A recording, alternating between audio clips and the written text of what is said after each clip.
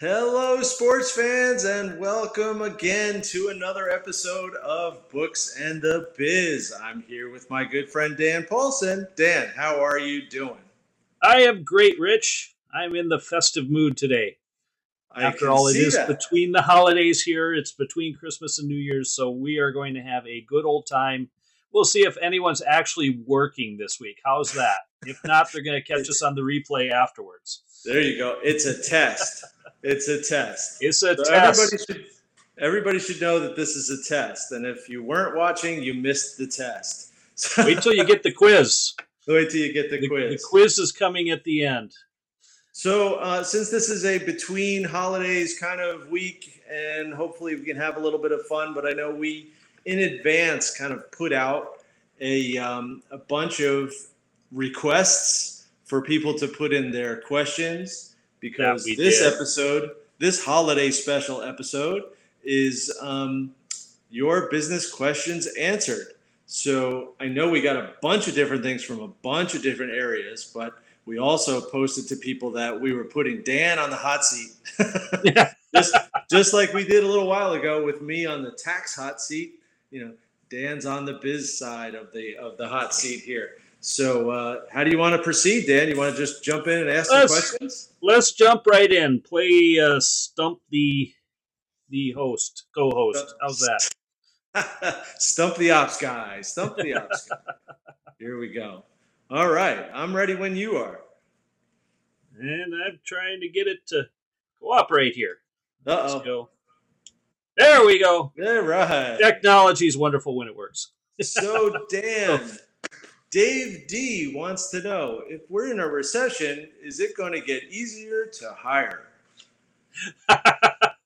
That's a great question that we've actually addressed a couple times, I think.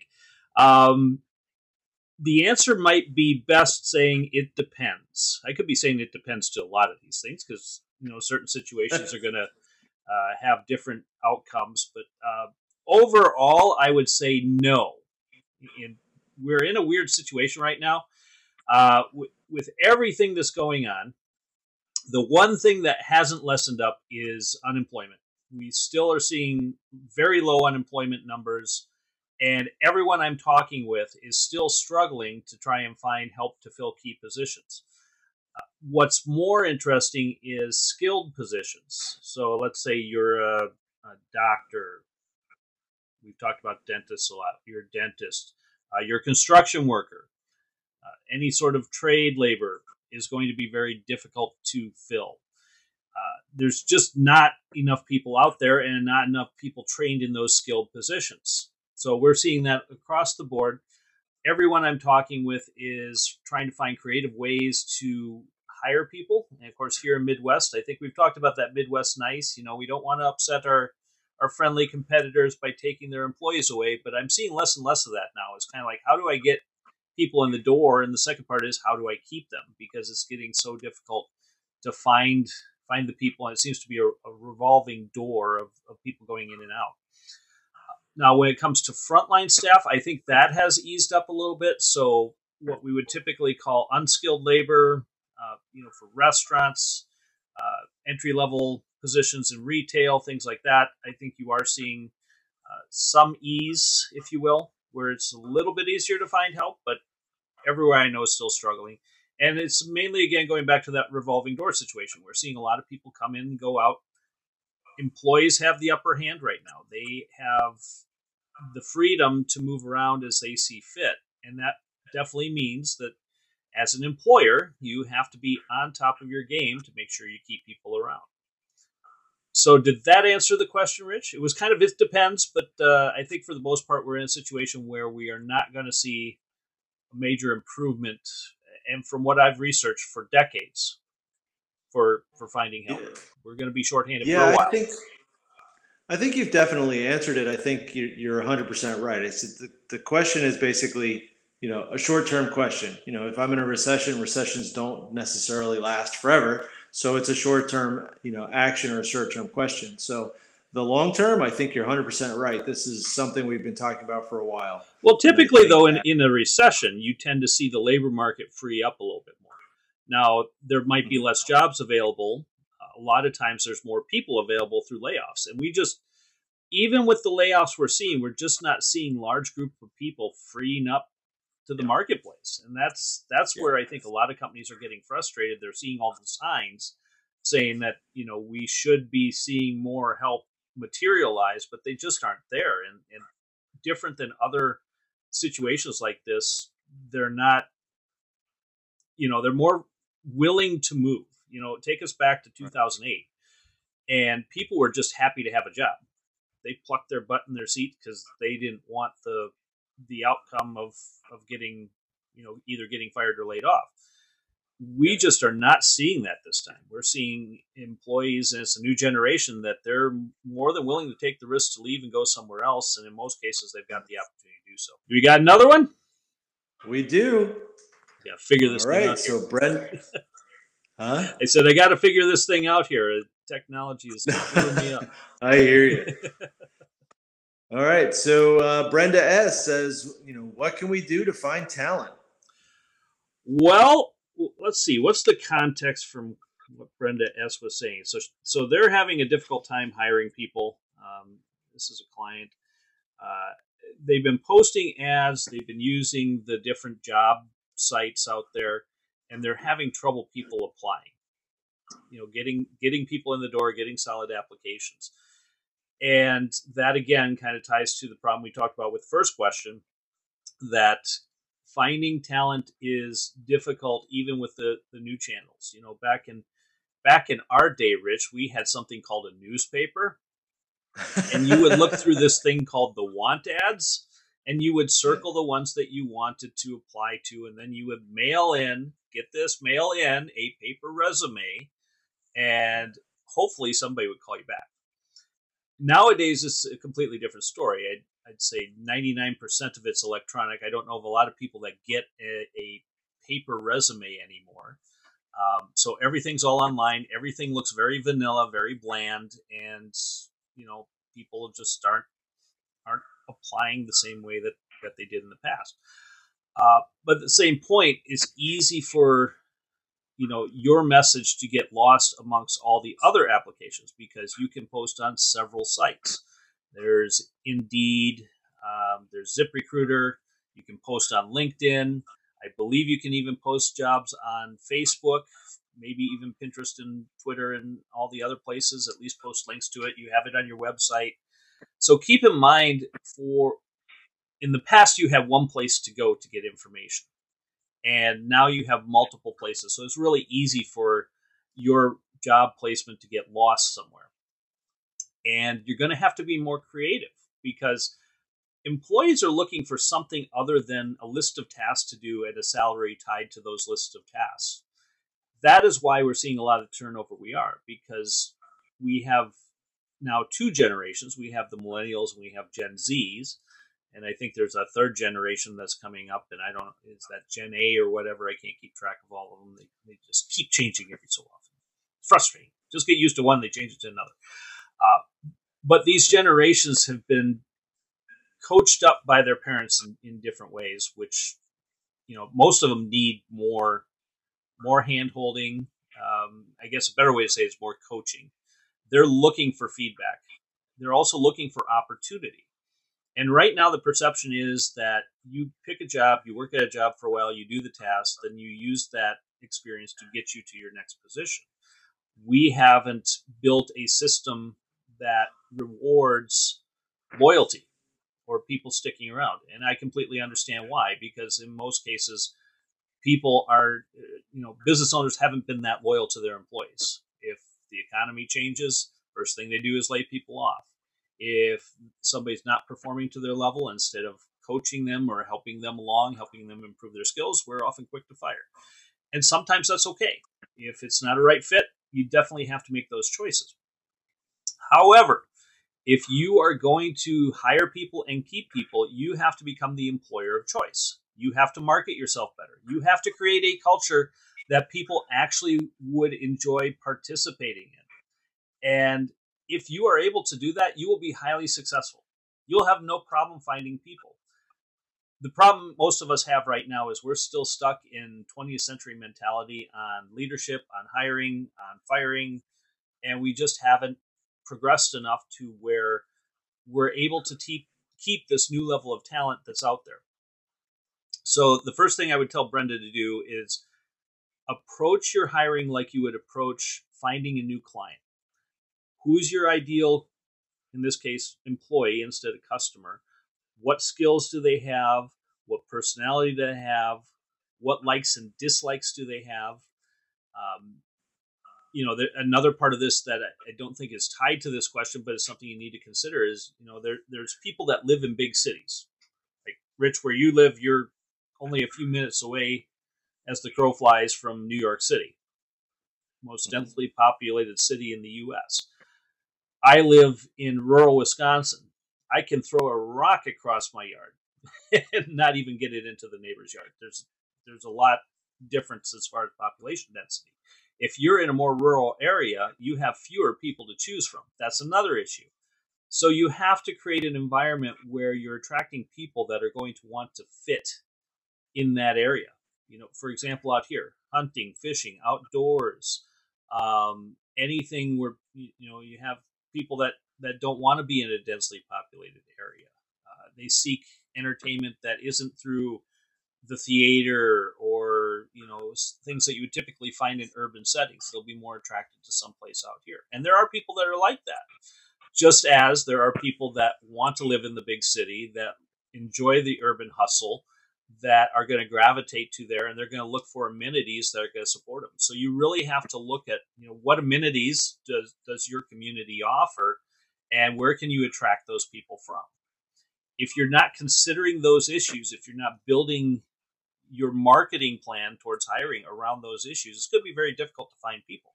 It's also going to take longer to find people, as we discussed in some of the earlier questions. There's just not that many people out there. So you're going to have to work that much harder and have a marketing employment plan, just like you would have a marketing plan to find new customers. Process doesn't change. I think my takeaway from what you just said, though, is definitely it's the creativity. It's the creativity of the quote unquote hunt for an employee, right? Yeah. So, it's a new world. It's a new challenge, and it's going to be a challenge for a while. So, as I tell people, get used to it. You can whine all you want; it's not going to change. So, make a difference. We got another one. Okay. Yeah, we do. Yeah, we definitely do. So Dan B says, "Why is it so difficult to keep help?" And the commentary on that was essentially that employees seem to be ready to leave at a moment's notice. That is definitely the case. Most people are looking for their next opportunity at their current one. And that goes back to something I said a few minutes ago with one of the other questions. We have conditioned people that loyalty doesn't exist for them, so it doesn't exist for you. And their next opportunity is where they're going to grow in their career and their talent. So many employees do not see you, the employer, as the one that's going to teach them everything they need to know to build their skills, provide them with everything they need to do to grow their career, and they really don't see any upward mobility. Even if you are a larger company that does provide some career track, I see a lot of companies out there that it's still, this is what I'm going to do. I'm going to do it here for a year or 2 years. I'm then going to take that experience. I'm going to go somewhere else, and they're going to teach me the next phase of that career. I'm going to get a different title. I'm going to get more money, and on they go. We need to change that thought process. And it's a little more difficult in smaller companies. In some cases, you do have a limited upward trajectory. Then again, like I said with the marketing, you have to figure out a way to market to your people better and provide them more support, more leadership than you would typically do. Now, that more leadership comes in the form of coaching and career development, and actually having a career path measured out for that person so that they can see where there are opportunities in the business, and those opportunities are in line with what the company needs and also what the employee wants. Is this going to happen 100% of the time? Definitely not. And if you want to keep people, you're going to have to find those people that again, value your business, your culture, where they live, and ultimately they want to stick around. They want to stay where they're at. Do you have an idea of the balance between how many people are just out for the dollar versus out for the loyalty of the company? I'm sure I mean, there's probably a survey out there that has covered that. okay, If you look at job satisfaction, this has not changed in decades. It's typically about 60 to 70% of employees are dissatisfied or disengaged. Engagement's a lot of times what they use. Actively disengaged, actively dissatisfied with their job. So 60 to 70% are dissatisfied. And then of that, there's a percentage that are actively dissatisfied, meaning they're already looking for their next opportunity. okay, People are still less so now because we talked about people are more willing. I mean, I don't know about you, but a lot of resumes I see, in the old days, it used to be 3 or 4 jobs on there. There's usually 10 plus years at each job, and that was about it.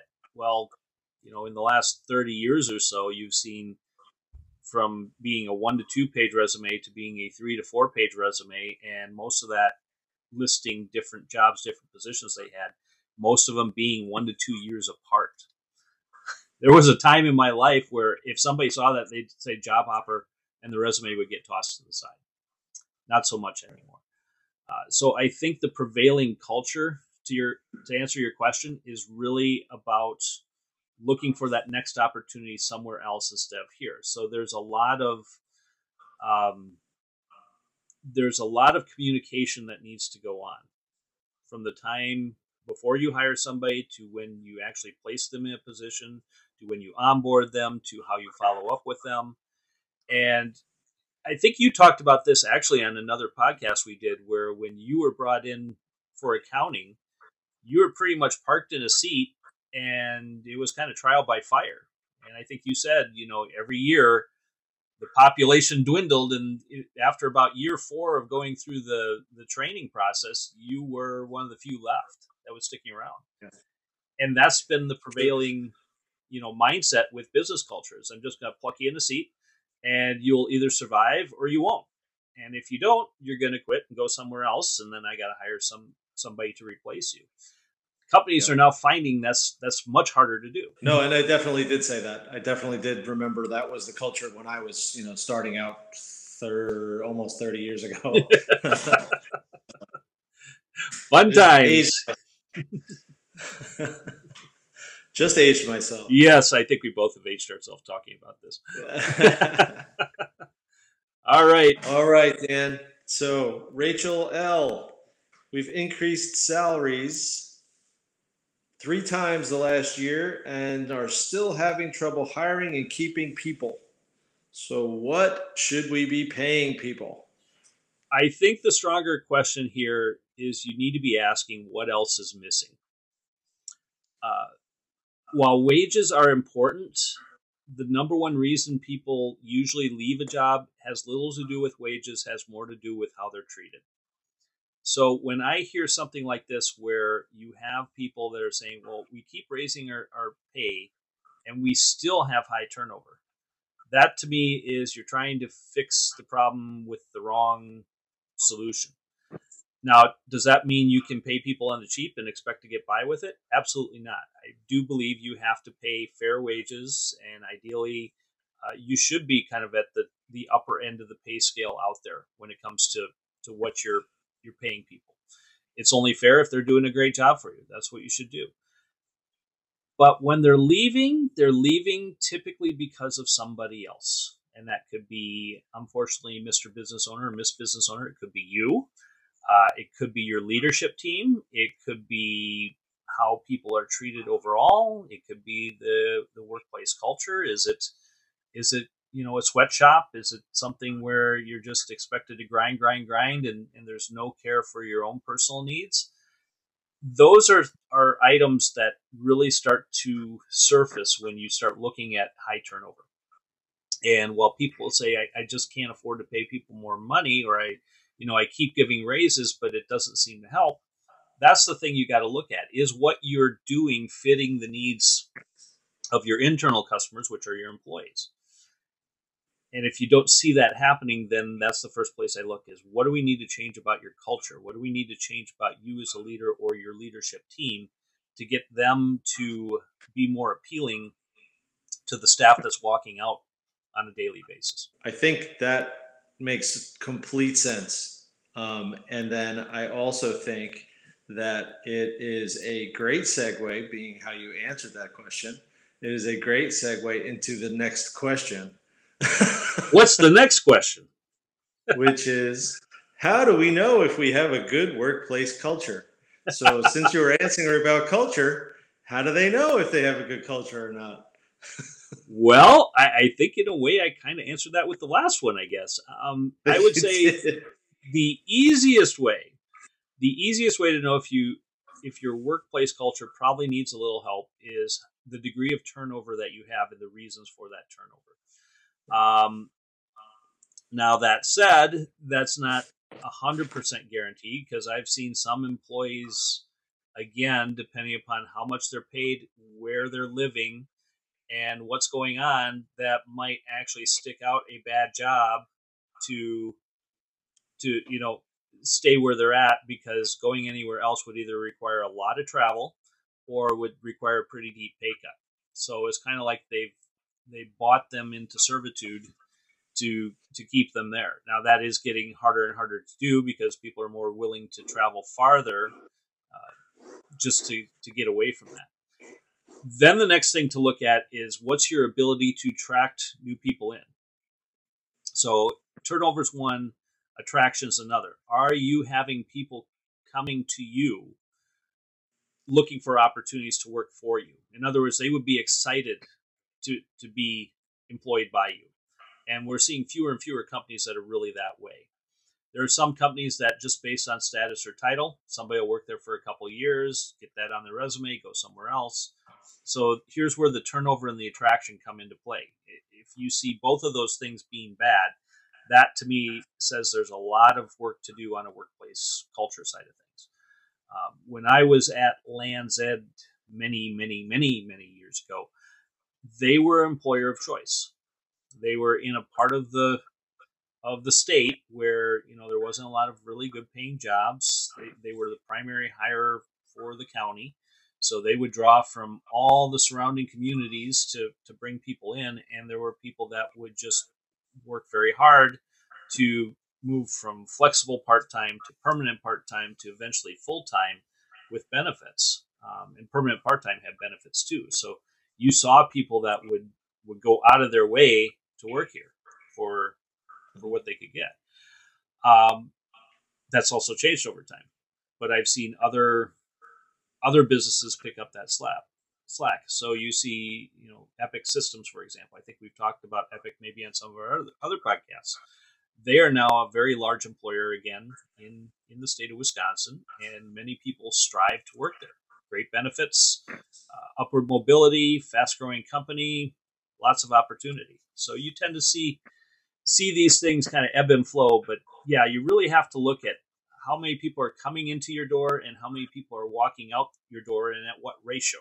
If there's more people wanting to get in than get out, that's a good sign. That's usually a sign of a positive workplace culture. If it's the opposite, not so much. And if you can't get people in and people are racing to get out the door, then you really have to ask yourself, what are you doing and what do you need to change? What else we got? Okay. Does it make sense to automate? It says we have been unable to fill key positions for our manufacturing company in the last 24 months. Does it make sense to automate? Here's another it depends question. And I think the it depends part is how easy is it to fill positions? And what do those positions do? Do they, is there some part of the manufacturing process that would make more sense to put a machine in place? Be it safety, be it quality, be it consistency. That's all the factor. The reason I say it depends is, as you know, automation can be very expensive. It's a major capital expenditure.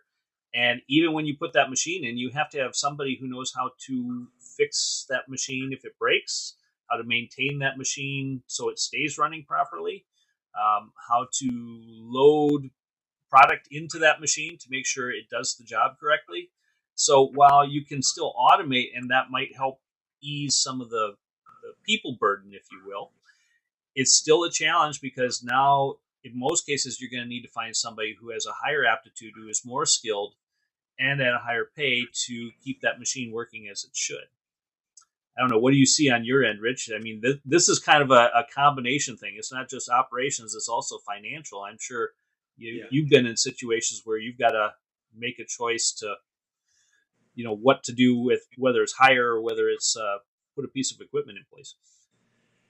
Yeah, I think the answer from my end is still a bit of it depends, but I think my it depends is probably a little less than something that has a much bigger implementation cost. Mm-hmm. So if you're looking at it from the accounting or the financial planning side of it within your organization, you know, automation makes almost total sense at this point to Mm-hmm. do as much as possible to not get yourself into the, I'll call it the quagmire of, accountants have a specific problem. Accountants have a specific problem of not having enough people in the pool. So, that is actually becoming a bigger and bigger problem, and people are recognizing it. So, one of the ways that you can, address that is exactly what, Jeff is asking: should we automate? And the fact of the matter becomes, my immediate reaction to the question is yes, which, what degree, I don't know, but my immediate answer is yes, because I know that long term, there's a longer or bigger problem, because you're not going to fix it by automating something real small right now. You're going to need to do whatever you can and keep automating and keep finding ways to do it better, faster. Your back office is going to suffer if you don't do something to automate. And I've come across a number of clients now that, one of the first things I've said is you have to automate. And they're looking at me like, you met us for 10 minutes. And I'm like, yep. Because it's that prevalent now for the back office to be as automated as possible. Well, and it's back again to quality, consistency. Um, there's usually a lot of pushback in certain communities because they feel automation takes jobs away from people. And as I addressed, you still have to have somebody run that equipment, maintain that equipment, make Yeah. sure it's working properly, which usually is a higher paid, more skilled position, which also is more desirable. I mean, techs right now, hiring a service tech, for example. I'm working with a client on trying to find that. And they just aren't out there. There just are not that many people. So even though you again are looking at automating for equipment, you still have to have somebody that is capable of making sure that equipment stays running. So yeah, everything you're saying, very true. It often makes more sense to automate. The question is, again, a lot of times comes down to cost, and that's kind of why I threw you in it, because you got to figure out how to make sure you can pay for that equipment and make sure that equipment can produce enough pieces fast enough and remain running long enough so that you can offset what the capital expenditure is going to be. Because that machine's there day, night, weekends, the whole bit. And Yeah. that's wonderful. It should be able to produce all that time. But if it doesn't, it now gets really expensive when that stuff shuts down. All right, let's go. What else we got? All Looks right, like let's Emily. jump to Emily S. How can we grow on a limited budget? And basically, what she's saying is, large companies have more resources, money, staff, etc., than they do. So they're finding it very hard to compete. So how can they grow their business when they don't have the same budget as their larger competitors? That is a great question. It is also it's a question that has an easy answer but a difficult implementation. How do you like that, Rich? Sounds good. The easy answer is you have to compete on something other than cost, other than price. If you're just competing on salary, in most cases, you'll never win because there's always going to be a bigger company that has more resources that might be willing to pay that talent even more and maybe even provide more benefits. It's not just what you're getting paid anymore. It's, do you provide health insurance? And most of us might not think that's a big deal, but when you're a small company, something like health insurance can be a very big cost to your on top of your salaries. So now you've increased your payroll costs significantly just by adding adding that in, and people are finding creative ways to try and work around that. But to me, it goes back to you really need to work on how you differentiate yourself from those big companies. Because let's face it, those companies will attract certain groups of people, but they will also deter other groups. There are people that don't want to be a number and just a cog in the machine. They want to do something that's more meaningful, that's more purposeful. And I always tell my clients, the things you got to consider is people want to feel valued, they want to feel heard, they want to feel like they belong, and they want to know their purpose, or they want to have purpose with what they do. If you can answer those questions, often the pay issue, again, you need to pay fairly and you should try and pay well, but that becomes a back burner item because they'll get so much more out of what they're doing that they're willing to give up something else to do that. And I can share an example with me personally. And this was back in my workaday career when I was at one company that was paying me pretty decent, but I was working extremely hard, and I was pretty much in a job that I didn't see a lot of positive benefit to. Let's just say that the culture wasn't the right fit for me. I came across another opportunity, and that opportunity meant I had to take a 50% pay cut in my salary. Now, some people would say you shouldn't have to do that given experience, whatnot. But what the new job offered me was greater opportunity to learn more skills, to advance my knowledge, to give me more freedom to do things I wanted to do, and give me a purpose where I could actually make an impact in what I was doing. And that's why I think it is missing with a lot of companies, a lot of leaders, and even from HR standpoint, when they're looking to fill positions, they need to look at how they fulfill the purpose of that individual candidate that's walking in the door. What's going to get them excited to show up at work every day? What's going to get them to go out there and do the little bit extra to make a difference in their job? And what's going to give them the opportunity to advance their career even further, whether it's with you or whether it's with somebody else? This is just another example of, if you keep throwing money at it, it eventually is going to get to a point where you can't do that anymore. And even the bigger companies, I think they reach a certain point where the name is no longer attractive to work for, and people will go somewhere else for other opportunities. So they might see high turnover. They're big, so they've got recognition. That always helps, but it's not the end all be all. And you need to, again, differentiate what makes you unique, what makes you more desirable for somebody to work for you versus just going in, doing tasks, and having a job, because that's not exciting to people. Okay. I think that kind of correlates to what we've been saying all along, that it becomes a unique thing that you have to get around the dollars and cents. But I have one other kind of follow-up question kind of to add Sure. to that. Do you see any correlation between the salary struggle and the revenue of the company? And that sounds like a far out question, because it's kind of a far out question in my head. That's why I'm asking it. So if the company is unique enough that it's better than its competitors and it can go out there and actually increase its sales, then it should have no problem coming up with some extra money to pay for the staff that it wants to be able to be that differentiator. So is there a correlation that we should mention, that from the dollars and cents, if you're struggling to pay the people and be competitive with the big guy, are you not able to actually compete at the top level with the big guy? And is there something else that you need to kind of, by making that correlation, is there something to change in how you're actually marketing the company or growing the company? Does that make sense? Yeah, I think I'll kind of repeat it back to make sure I understand where you're going. So a business might, they're looking to grow. They need to hire somebody to help with that growth, and through hiring that person, that will lead to stronger sales or stronger revenue. However, maybe right now they don't have that money yet. And then the trick is, how do you hire that individual? Where do you come up with the cash pay that person. Is that kind of what you're asking? To a certain extent, yeah. I had a client that was hiring some of the best people, so they had to come up with the best dollars, but then their sales were coming up short, and nobody was putting the two pieces together.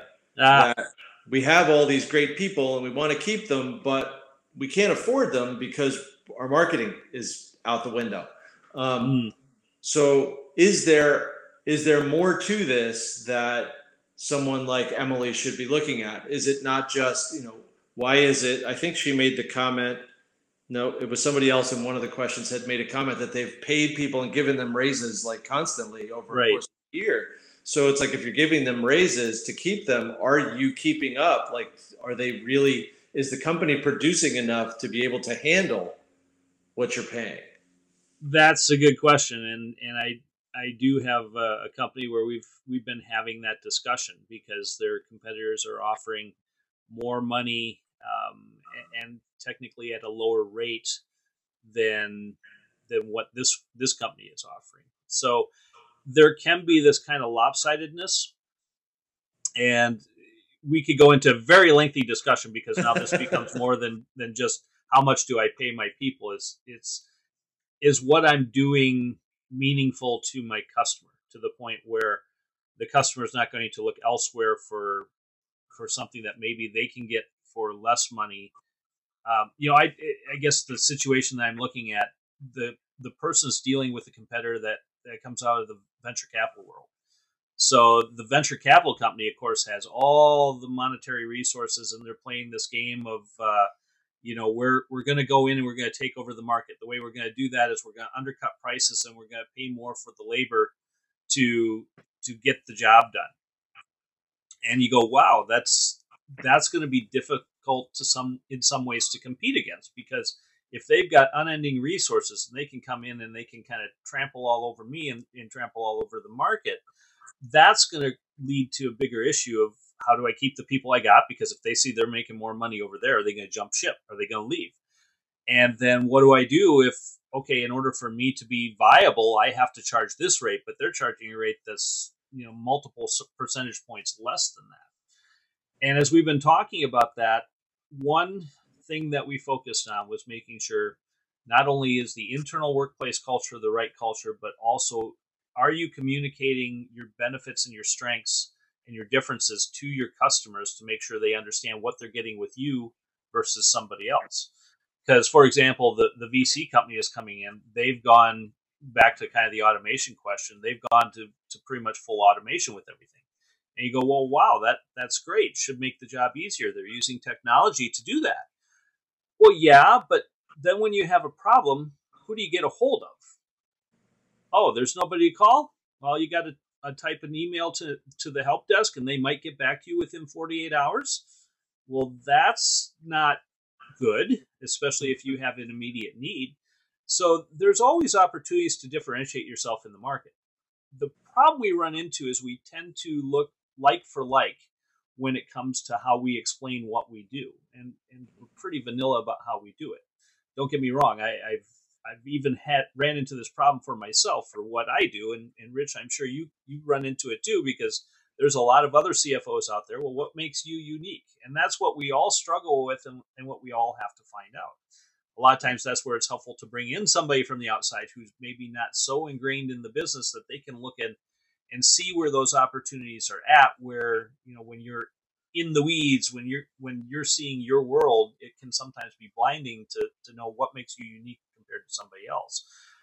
So in a long way around to answering this question, it really comes down to, are your people doing the job they're supposed to be doing? Have you provided them with all the correct resources? And then on top of that, are you being proactive enough to look at how you're unique in your own market, in your own industry? And if you do these things, you should run into a situation where you can pay those people, the revenue is going to be there and things are going to grow. And I think that's where we would both agree. You need to have your KPIs in place. You need to monitor consistently and frequently, so that way you don't get in a situation where you're in an upside down bubble and you're spending more than you're bringing in. And now all of a sudden you have to take drastic measures to get back on track. The other situation you're going to run into is if you look at like two uh, waves that are out of sync. When you hire somebody, you typically need them before you have the revenue to support them, right? So as you grow, there's going to be situations where you need to bring somebody in to get to that next stage of growth. If you don't do that, you're going to kind of flatline and be where you're at. You might even lose revenue on top of it. The problem is what it's going to cost to bring that person is probably more than you want to spend because you don't always have the revenue to support it. So now you have to hire that person. You have to get them up to speed as quickly as possible. You have to make sure they stick and make sure they're doing the right things so that revenue catches back up, and then the revenue exceeds what their capabilities are, and the process repeats itself. And it isn't until you get to a large company where now you have more resources set aside to do that. But that's also a sign that as you're growing, you need to set aside. You can't just take all that money out of the business. You need to set aside that money for future growth as well. It comes back to one of our previous podcasts where we were talking about cash on hand and capital expenditures and all that good stuff. Yep.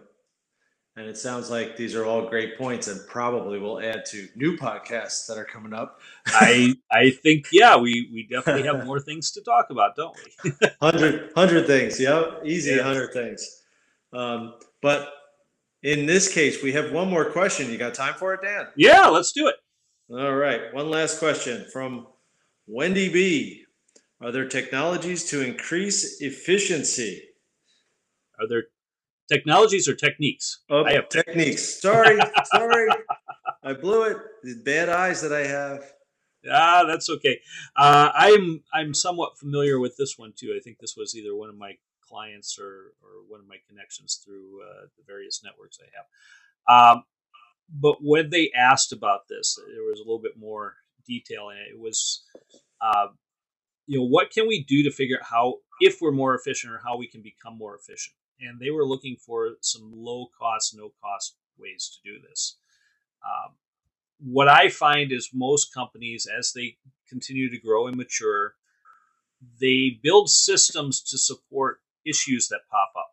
So you have an employee problem, you have maybe a work problem, and on the fly, you do a quick fix. That quick fix now becomes the new habit or the new procedure you use. And over time, I liken it to, if you had a leaky tire and you had some duct tape and you had some glue, you'd slap duct tape to patch that hole. And then it gets another leak, you slap another piece of duct tape on it. And then over time, pretty much the whole thing's, wrapped in duct tape and glue, and you're wondering what you started with in the first place.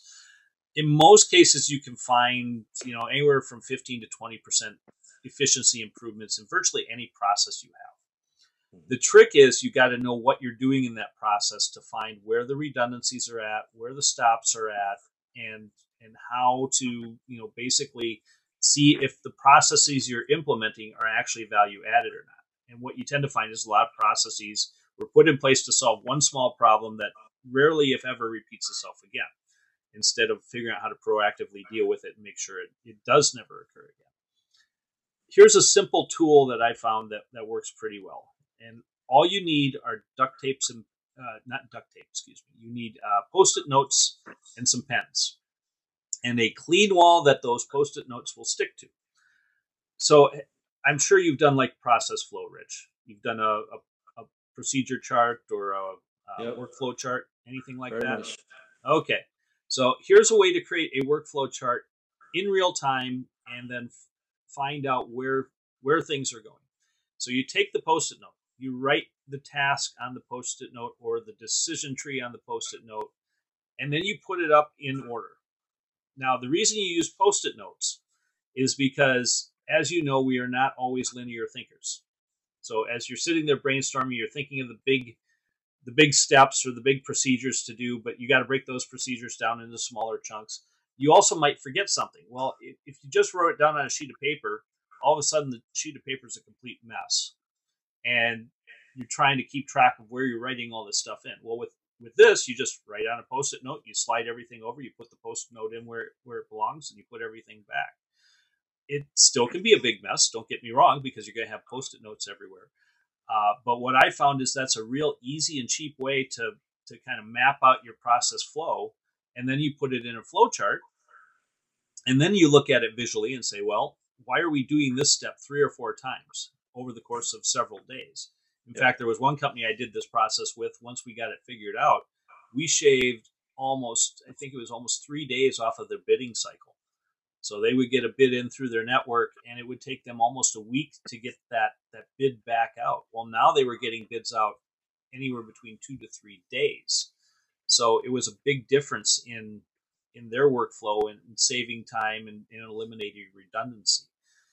It's a tricky process. It's very simple, but you gotta understand how that flow is. But if you can get the key people together, that's an easy way to work through process flow and get more efficient with what you're doing.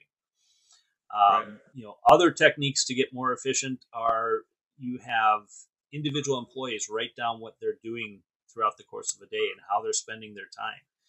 Now, what you will find here is you will often find that emails, meetings suck up tons of time. Complete wastes of time in most cases. How many times we've heard employees say, well, this could have been handled in an email. Well, that's wonderful, but then you get 200 emails. Do you actually read the emails you get? So getting your meetings more effective, every meeting should have a start time and end time, should have an outcome, and should have a timekeeper to make sure you're staying on task, along with an agenda. How many meetings do you go into where there's really no agenda and it's just kind of a big think tank, and you get to the end and it's like, well, we didn't really make any decisions, so I'll have to push it into another meeting.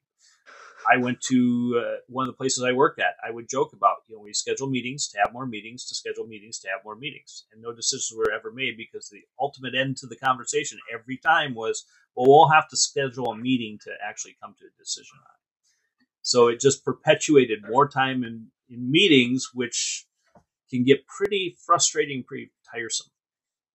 So by having people write down what they're doing with their tasks, how much time they're spending in meetings, how much time they're spending on emails, how much time they're spending getting interrupted. So are there people coming in and throughout the course of their work and getting in the way of what they're doing? Because once you stop what you're doing and change a process and then come back to it, they say it takes about 5 minutes to get back into focus on what you were working on before. Well, if you keep getting interrupted, it could take an entire day to do a project that should only take you a half hour to an hour. So with that said, you really have to look at how you do your work, document it down, and see if you are being most efficient with what you're doing. And I actually have a worksheet that you can use for that. So if somebody would like to use it, please let me know. That sounds great. You should send me that. I can do that. Do that. Yeah, just to mirror that, I mean, I've seen that countless times where I've come in and it's just, meeting after meeting. And then the bigger issue I always seem to run into is not only do you have these meetings, but then half the company is in the meeting. Yes. And you're only dealing with a company that's 25 people and half of them are in one meeting. And you're sitting there saying, you have to be kidding me that nothing else is getting done other than what's in this meeting. Well, and the best part is 3/4 of the people that are in that meeting are going through the meeting asking themselves, why are they here? Yeah. And that to me is just the kicker, because I understand the reason for it, because you want communication. Everybody wants transparency. Everyone wants to feel included. But over time, you start to realize that you get pulled into a meeting, you listen to stuff that you have nothing to contribute to. The knowledge of what they're providing doesn't really help you right now.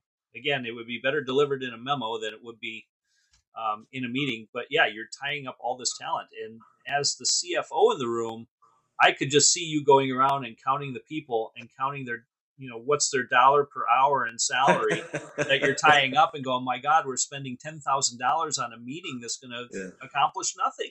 It's insane. Yeah, the last time I was being good. The last time I was counting up the hours, the man hours, and not the man hour dollars. Yeah, the man hour dollars is the one that always scares me, because some of these meetings you get some high profile people in there.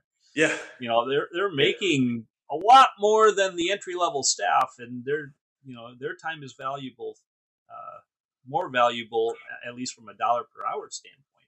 So it can be rather difficult to swallow that, but most people don't realize that. That's kind of hidden costs that a lot of companies don't understand or don't realize they're spending, and it's counterproductive to what they're trying to do. Well, You got any other questions, or is that it? I think that's the last one on the list That's there, it. Dan. I don't know. I think you got skewered pretty good there, but I think you handled pretty good. I held my own. You held your own. I'm going to have to drink some tea with honey because my throat's getting kind of scratchy here, but I think I made it. Well, I think that brings us to a close. So, Dan, I think that basically we just are answering the question I'm going to ask, which is what's the best way to get a hold of you? But I'm looking at the screen now and saying it's already there. But, yeah, well, not everyone's going to be looking at it on a screen, so I think we should at least tell them. True. But the best way to get a hold of me is danpaulsonletsgo.com. You can get a hold of me there. There's a page where you can fill out and ask your questions. I'll be happy to set up a meeting with you. And Rich, how about you? I think there's probably maybe a little bit more direct way to get a hold of you. What's your best method? Yeah, I think the best way is just fire off an email to rveltri@veltrigroup.com. That's awesome. One day when I have a shorter email, I'll just do that too. Right now, it's just easier to go to the website. Sounds good. All right, so that's another episode in the books, and I think that we will wish you all very, very happy holidays, and we will catch you again on the next episode. That sounds awesome. Everyone have a happy holidays, and we will catch you next week when we actually have some guests coming in pretty soon here, Rich. That's going to be fun. Very cool. Very good stuff coming. All right. Well, we will see you guys later. Take care and have fun. All right. Take